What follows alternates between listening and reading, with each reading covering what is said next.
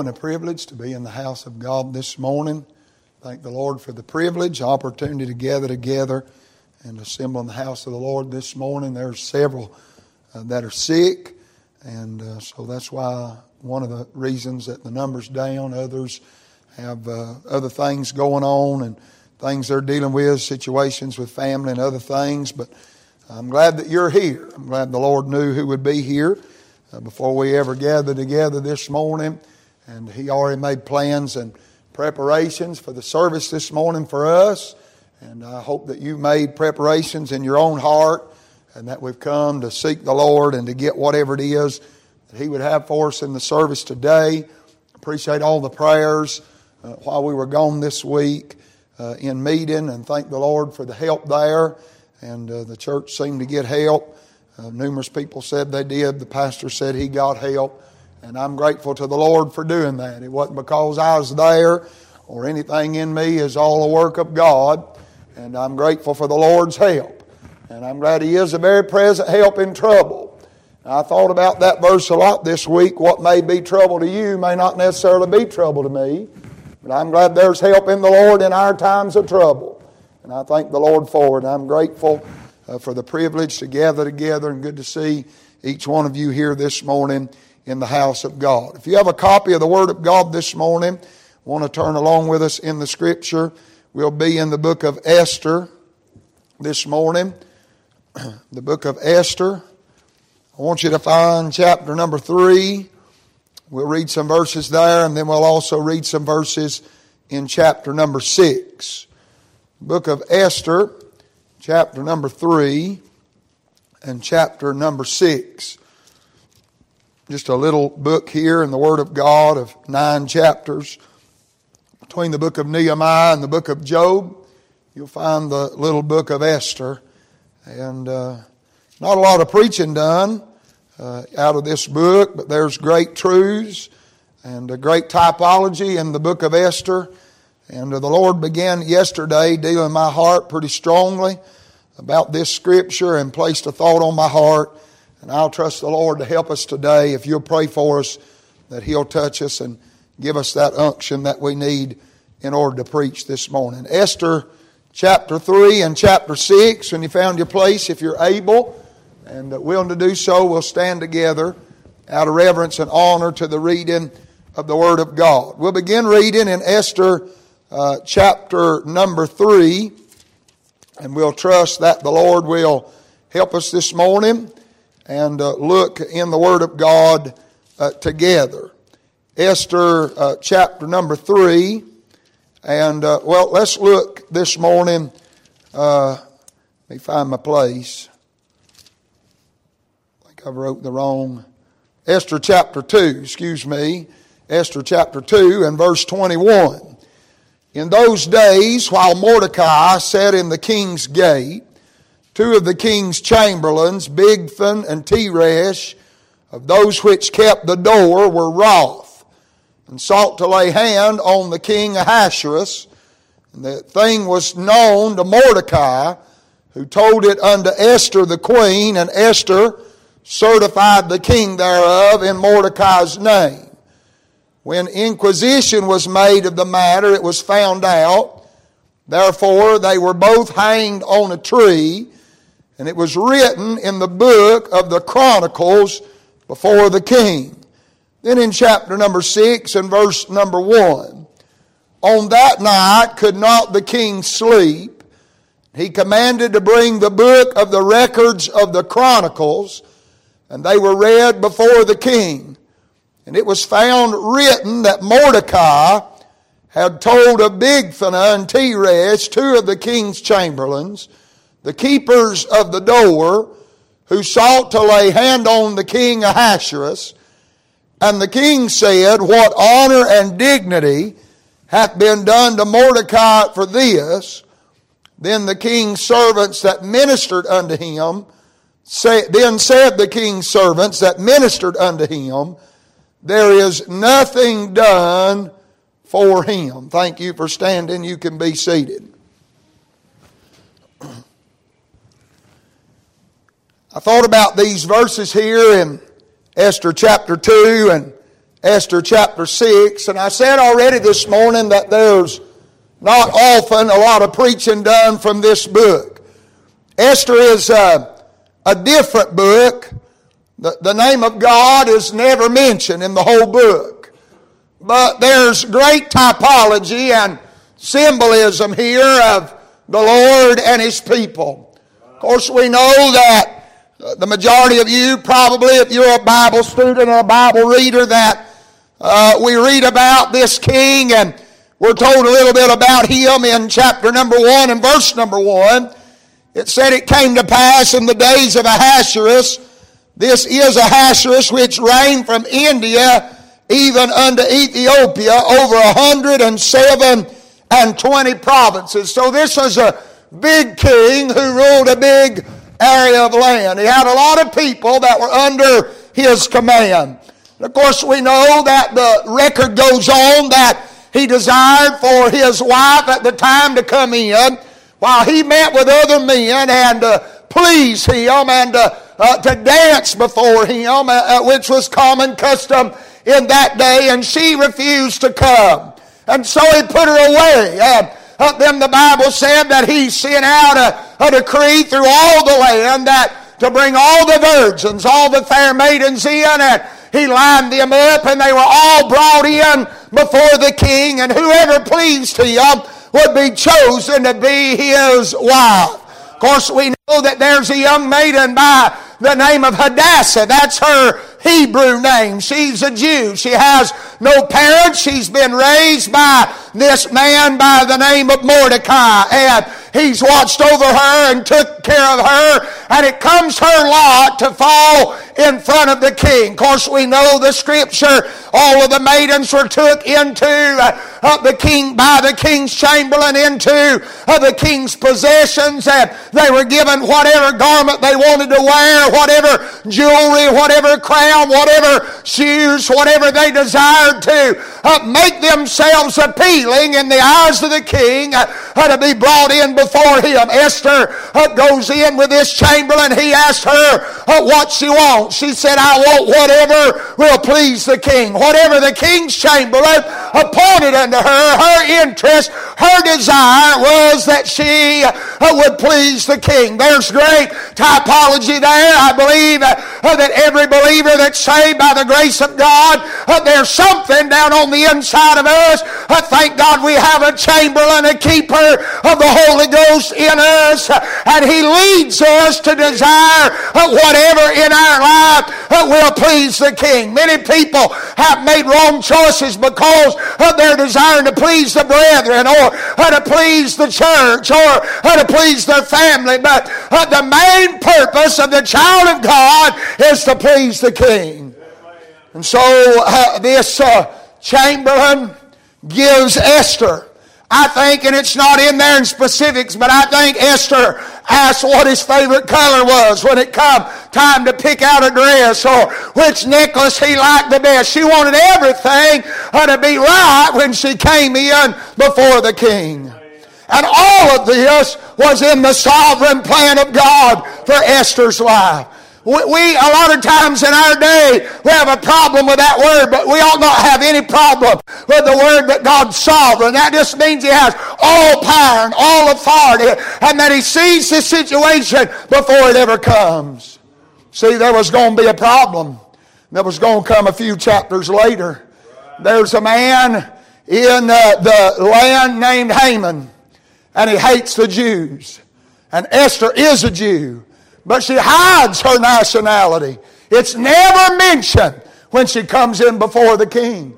And Haman's going to come up with a plan that not only does he hate the Jews, but he hates Mordecai more than any of the rest. And he's built a noose and built a hangman's gallows, and he's going to kill Mordecai, and he's going to make it where the king will sign a decree. He's going to fool him into signing a decree that all the Jews in the land will be put to death. And so it's known, and of course we know the scripture. The Bible said that Mordecai comes to Esther and tells her about what's going to be done. He says, you need to go in before the king and ask for him to help us. She said, I've not been called. If I go in, I could be put to death. In those days, that's how it was. If you went in before the king without being called, if he did not extend the golden scepter to you to allow you to come in, then you were to be taken out immediately and executed because you came when you were not called. And so Esther was afraid. She said, I've not been called for days. He's not sent for me. And Mordecai said, if you hold your peace and deliverance and enlargement will arise from another place. And he said, who knows that you've not come to the kingdom for such a time as this? Or in other words, Mordecai said, God has worked all this out in your life to put you in the place you are to accomplish his purpose in your life. And that's how it is for the child of God. He orchestrates everything in our life to bring us to the place and the purpose that God has for our life. But here in the middle of the scripture, and the Lord really, I feel pretty heavy in my heart this morning to preach this morning about this scripture. The Lord really has put it in me. I was reading here, and the Bible said that Mordecai has saved the king. The king doesn't know there's a conspiracy between two of his doorkeepers to lay hands on him and kill him. And the Bible said that Mordecai sent to Esther. And Esther brought the news to the king. And it was inquired. And it found out that it was right. And they were both put to death. And it was written in the book of the Chronicles before the king. But Mordecai's name was never mentioned. And then in the chapter 6, the Bible said there's a night the king couldn't sleep. And all that was by the will of God too. And the work of God. And he got up, and what he wanted was for them to bring the book and to read to him. And they began to read it no other than the place where Mordecai saved the king. Of course, we know the story goes on. And God had a great plan. And Haman hated Mordecai. And the Bible said the king inquired what had been done for Mordecai. They said nothing. He calls Haman in. Haman's real prideful. Haman's a type of the flesh. He's real arrogant. And the king begins to say what shall be done to the man whom the king takes delight in, who loves him, who the king wants to show honor and dignity to. And Haman gets swelled up with pride and thinks it's him. And he says, well, I think they ought to get the king's best horse and put the man on it and have someone take him down the street and inquire, tell everybody, announce to everybody that this is the man whom the king delighteth in. The Bible said, that's good, Haman. Now, you got to remember, Haman hates Mordecai, probably greater than anything else. And he said, I want to honor Mordecai. He said, go get the horse and give him something to wear and put him on the horse. And Haman, I want you to lead him down the street and tell everybody that this is the man in whom the king delighteth. And of course we know that Haman hangs himself, and God spares the nation of Israel as God always does. But God used this little girl for such a time as this. But what's on my heart this morning, I read into your hearing in chapter number 2 and in chapter number 6, we are told specifically that what happened, this event, this issue that was brought before the king involved the keepers of the door. In verse 21 it says, in those days while Mordecai sat in the king's gate, two of the king's chamberlains, Bigthan and Teresh, of those which kept the door, were wroth and sought to lay hand on King Ahasuerus. In chapter number 6 and verse number 2. And it was found written that Mordecai had told Bigthan and Teresh, two of the king's chamberlains, the keepers of the door, who sought to lay hand on the king Ahasuerus. And I got interested. The Lord began to deal with my heart about these keepers of the door. I began to look it up in the Word of God as the Lord began to direct my thoughts. It's mentioned two different ways in the Word of God. It either says keeper of the door or a doorkeeper. And it was someone who would stand outside the door. And they would literally, if we were to take these words, doorkeeper, from the Hebrew and translate them into English of the way that we would use common everyday language, it means guardian of the threshold.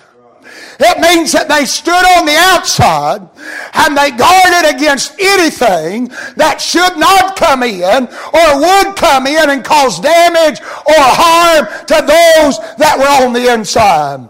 Probably the most familiar verse concerning doorkeepers in the book of Psalms, where the psalmist David said, I had rather be a doorkeeper in the house of my God than to dwell in the tents of wickedness.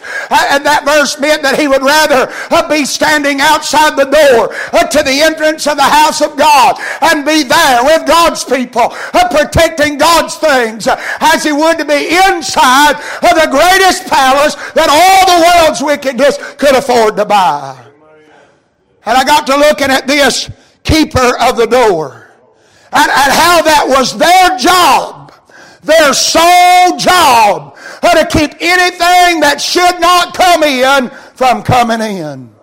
And here in the scripture, the very men, the two that were to stand at the door and keep anything evil from coming in were the very ones who something had went on in their heart and they had decided to allow evil to come into the house.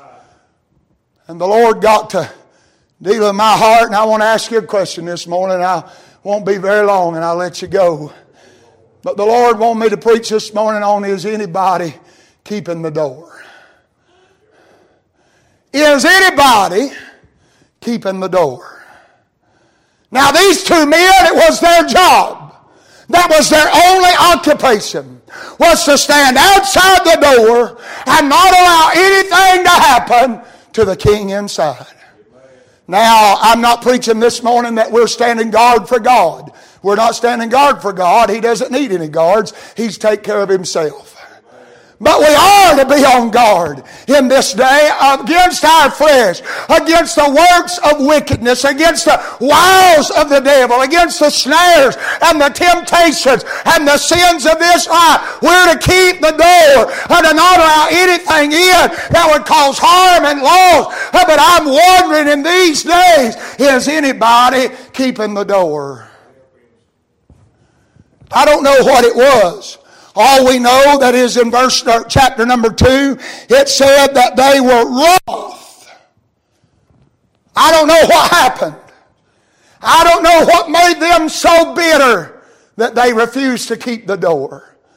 And I'm looking around in these days and I don't know what has happened to the people of God. What has come in our lives to cause us to not keep the door?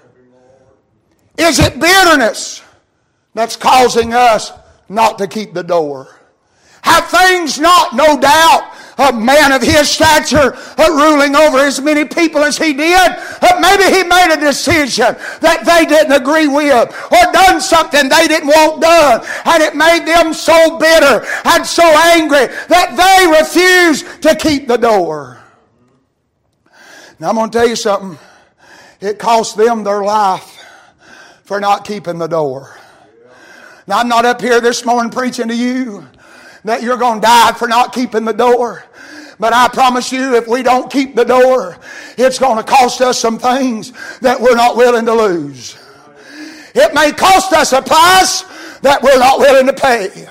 All because sometimes things don't go our way and we get upset. I wonder this morning if maybe there's some brokenness that's caused us or kept us from keeping the door. That we're so hung up in how things didn't go like we thought they ought to go. Now I'm not preaching at you this morning. I'm glad to be here. I've been in Alabama all week and my heart's been here. The Lord gave liberty to preach there and I'm so grateful for that. But there's nothing like climbing behind this pulpit and preaching to my people. It doesn't matter to me how few there are or many there are here this morning. God has said for me to ask us all together, what's keeping us from keeping the door? Is there some brokenness that's keeping you from keeping the door?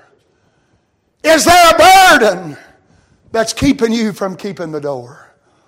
that you feel like you can't carry the burden and keep the door at the same time. I got good news for you this morning. If it's a burden that's keeping you from keeping the door, He said, cast all your care on Him, and He cares for you. Come unto Him, all ye that labor and are heavy laden, and He'll give you rest. If it's a burden that's keeping you from keeping the door, give the burden to Him and keep the door. See, it's important that we keep the door.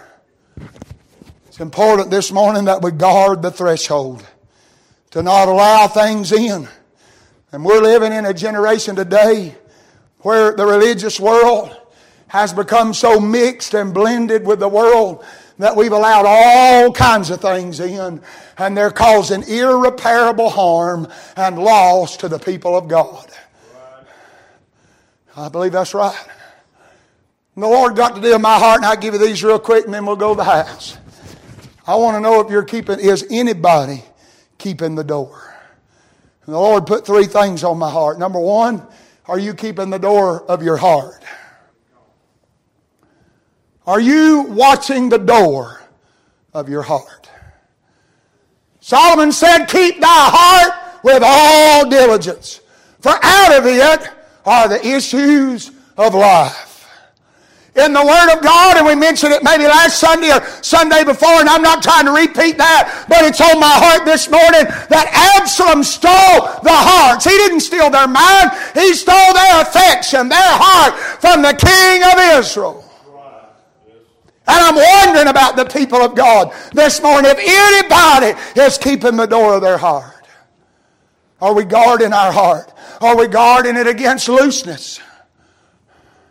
I'm just going to preach what the Lord put on my heart this morning. Are we guarding our heart against looseness? We're in the most loose-living Christian day that I've ever seen in my life. I'm not up here this morning preaching to you extra biblical standards, but I'm going to preach to you the Bible. He said to come out from among them and be ye a separate people, saith the Lord. Be holy as He's holy. Now you and I in our flesh are not holy, but there's a Holy One in us that is working holiness in us. We're to work out our own salvation with fear and trembling. But that is not that we're working to be saved, but that has been wrought in us should work its way out of us as a testimony of evidence that there has been a great work in us. And I wonder in these days, is anybody guarding their heart against looseness in our day? There are still standards for the people of God.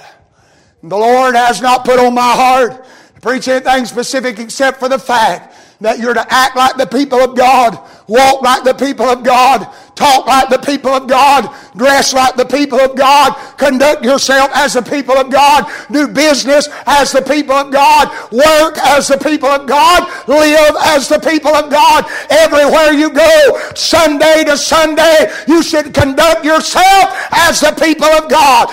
We should not leave any gray area. We ought not to have to wear a t-shirt that says I'm saved, put a bumper sticker on our car that says I'm born again, but there ought to be enough evidence in our lives to convict us at trial that we belong to God.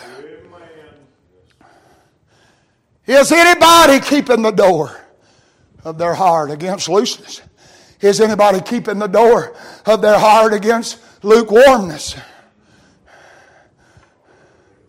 Somebody quit keeping the door a long time ago. And one by one, this lukewarm idea of Christianity has crept in unawares. See, that's what the Bible said. These things creep in unawares. And not only do these things, and it'll apply to everything that I say this morning by the help of God. Not only do they creep in unawares, but many of these things are so underestimated as to how much damage they really can do. See, Solomon said it was the little foxes that spoil the vine.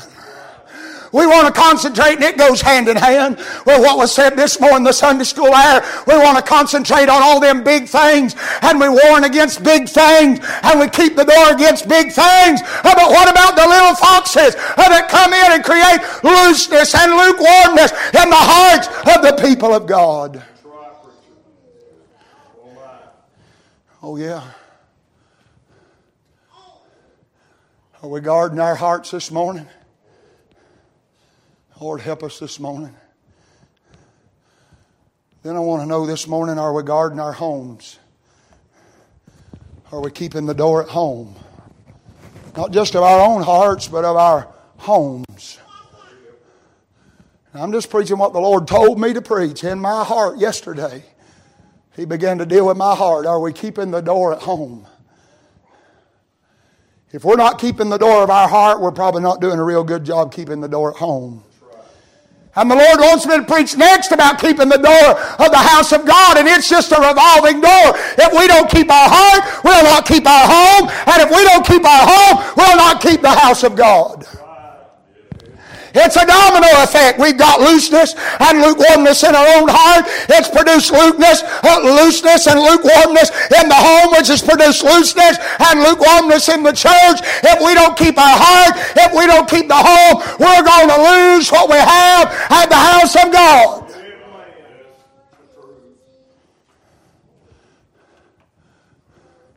See, our home is to be a pattern.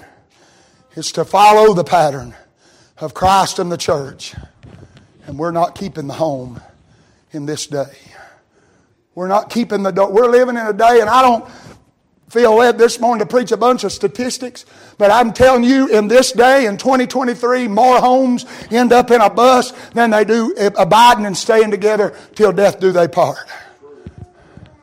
And I'm going to tell you what we've done. Brother Tim taught this morning in the Sunday school, and I'm just preaching this morning, so it's on my heart. He taught this morning in Sunday school that there are words that the English language has watered down. One of them words being sin, one of them words being confessed. I'm going to tell you the word marriage and the word vow has become so watered down in our day, it's a shame and a disgrace. They treat marriage like it's a test drive. If they don't like that one, they'll trade it in and get another one. I'm not preaching arrogant or mean this morning. I'm telling you, somebody along the way quit keeping the door at the house. We've allowed things to come in. We have that, and I'm not preaching against it necessarily. I am. But I got one at home too, so I'm not being self-righteous. But we have that black box in the living room. Most of us got one about in every bedroom. And we turn it on. And many times never give a second thought of what we're allowing to come through the threshold of our home. Let's set our children down in front of it. God help us in the day we're living in. That the TV's become the babysitter. And the internet's become the babysitter. And the smartphones become the babysitter. And the iPads become the babysitter. They tell you more about the TV and more about the internet and what they watch on that than they can about the Word of God or even about Mom and Daddy. Somewhere along the line, we quit keeping the door at the house. Yes, sir. Children in our day have no idea about what it is to grow up, and when supper time comes, they have no idea about sitting down at the table and fellowshipping together as a family. And I'm going to tell you, it all has a direct impact. I know God can do anything He wants to do. But many of these applications and many of these types and allegories and illustrations in the Word of God are so misunderstood or not understood at all because we don't have that fellowship even in our own home.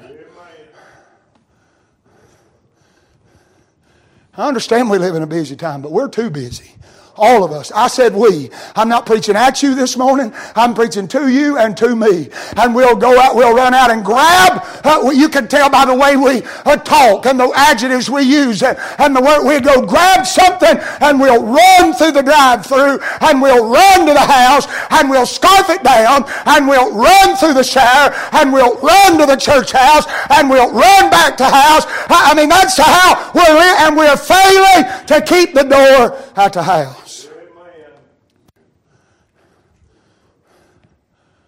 And things are coming in. You say, oh, it's not that. That's how it all starts.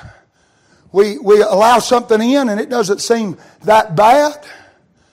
And then we accept it, and the next thing's a little worse, but because that didn't seem that bad, and we've already got acclimated to that, then the next thing don't seem that bad, even though it's worse than the thing before, and we'll get acclimated to that, and acclimated to the next, and the next, and the next, and before long, we've got things in the house that never should have been there.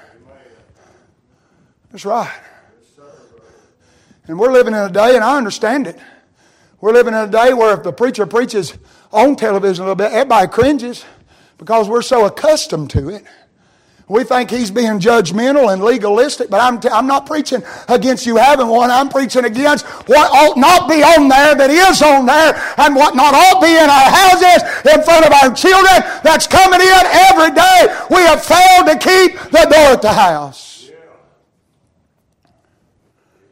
And it goes way farther than the TV. Relationships, attention. We don't give each other attention. I'm telling you, we better thank God that He's God. Because if the relationship, and it does mirror in the Scripture, the relationship between husband and wife mirrors the relationship between Christ and the church.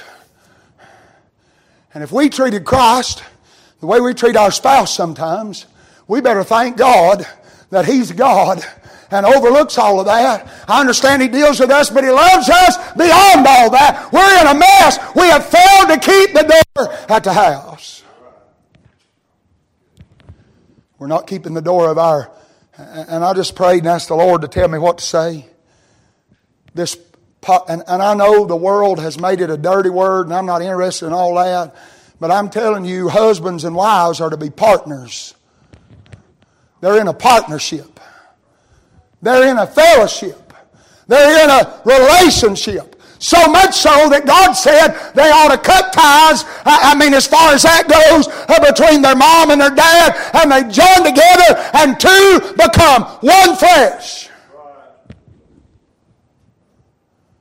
We're not guarding the home as partners.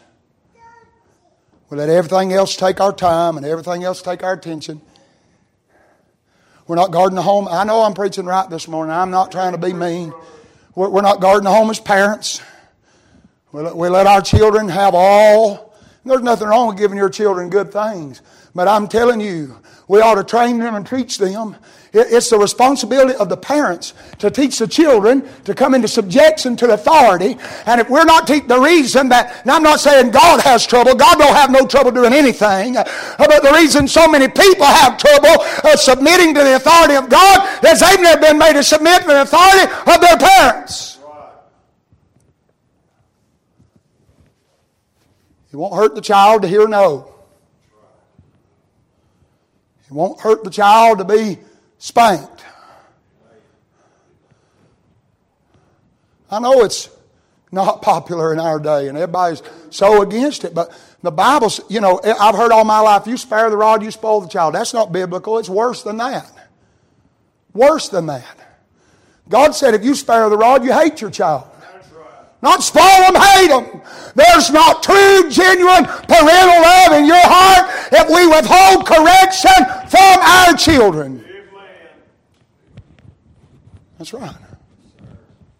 We've not kept the door at home as parents. We've not kept the door at home as partners. Now I want to say we're feeling it in the house of God. We've not kept the door here. We've come in with unkept doors of our hearts and unkept doors at the house. And we don't have enough strength to keep the doors at the house of God because we've not kept our heart and we've not kept our house. What goes on in this building is a direct reflection of everything that has went on outside the walls of the building.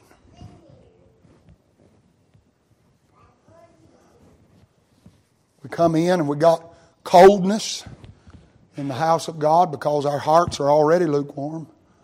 I'm just telling you, it's a domino effect. If we don't keep our heart, we don't keep our house, it's going to be real hard for us to be expected to keep the door at the house of God. We got coldness. We got a critical spirit. I'm going to tell you, that's done more damage probably than the lukewarm attitude in these days. We want to criticize everybody else. Criticize this one, criticize that one. The majority of the time, the reason we're criticizing is because it pricks us in our heart if we're saved. And we know we ought to be doing what they're doing, but it's easier to criticize what they're doing than it is to crucify our flesh, put aside our pride, and get with them and do what they're doing. It's what happened to Mary in the house when she anointed the feet of Jesus, and the whole house, everybody else in the house, the disciples of the Lord were being critical of her worship. And they should have been there. And there have been times we might as well get honest. We're in the day where we're so concerned about our image and how we look that we're not willing to get honest with ourselves, honest with each other, and honest with God. I'm telling you, there have been times in my flesh I've been critical in the house of God, and it's cost me the privilege to worship. Yes, sir. Maybe they don't do it exactly like you. But if it's in the book, if they're worshiping in spirit and truth, let them alone. That's what Jesus said about her. Leave her alone. We're so critical in the house of God. We're cold. We're complacent. We've come in. We feel like and this is, I think we've said this maybe every service for the last few weeks, but it's on my heart again. We come in on Sunday and we check it off and feel like we've done God a service. We're complacent just being in the house. There's more to coming to the house of God. There's more to being the church. There's more to coming to the assembly than just being in the building. The Bible said, forsake not the assembly of ourselves together as the manner of some is, but exhorting one another. When we come in the building, what goes on in here ought to be direct exhortation for one another. And it ought to be edification. That is, to lift up, to exalt the name of Christ. It ought to be all about Him for the glory of God and the help of one another. And we ought to put everything we got into the house of God. Coming to the house of God ought to be the highlight of the week for the child of God. Now, I understand we don't have to be in the building. We put a lot of overemphasis on the building in our day. We don't have to be in the building. But God has orchestrated it and assembling together. And it's not about the building. I want you to get past the building. I believe that we are. But there is importance to an assembling together of the people of God. In the New Testament church, in the beginning days of the church, they didn't have a building, but they assembled together house to house.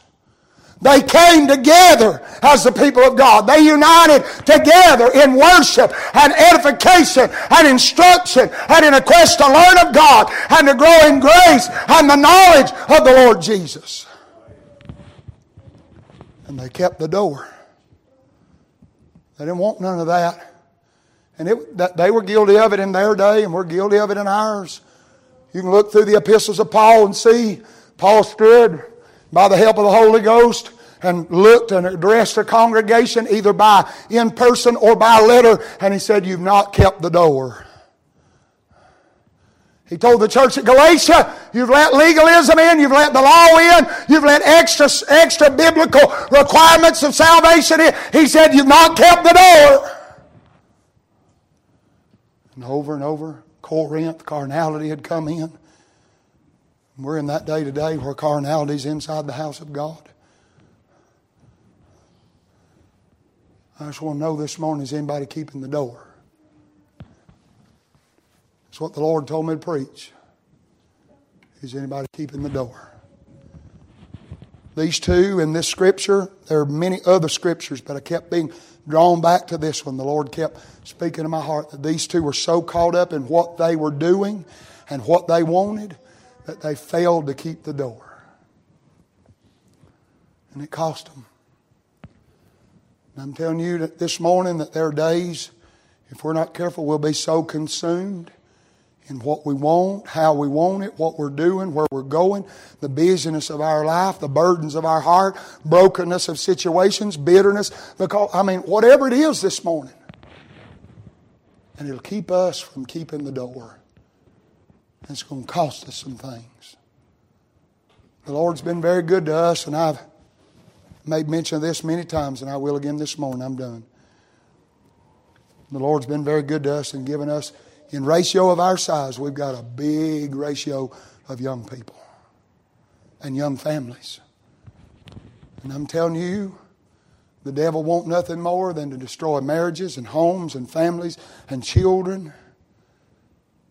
Somebody better keep the door of our own heart. Now, this ain't about, it's done covered this morning. I'm going to cover it again. I'm done. This ain't about us standing back and saying, well, if he'd keep the door, I'd keep the door. That's not the attitude that's going to fix anything. It ought to be, oh, Lord, help me. Oh, me, keep my own heart. Lord, help me keep my own home. And Lord, when we come to the house of God, Lord, may we stand guard at the house of God by your help. Is anybody keeping the door? Let's all stand. I'm done. I don't know what you need to do. I don't know if you need to come. I don't really feel real strongly about giving an altar call, but that's between you and the Lord.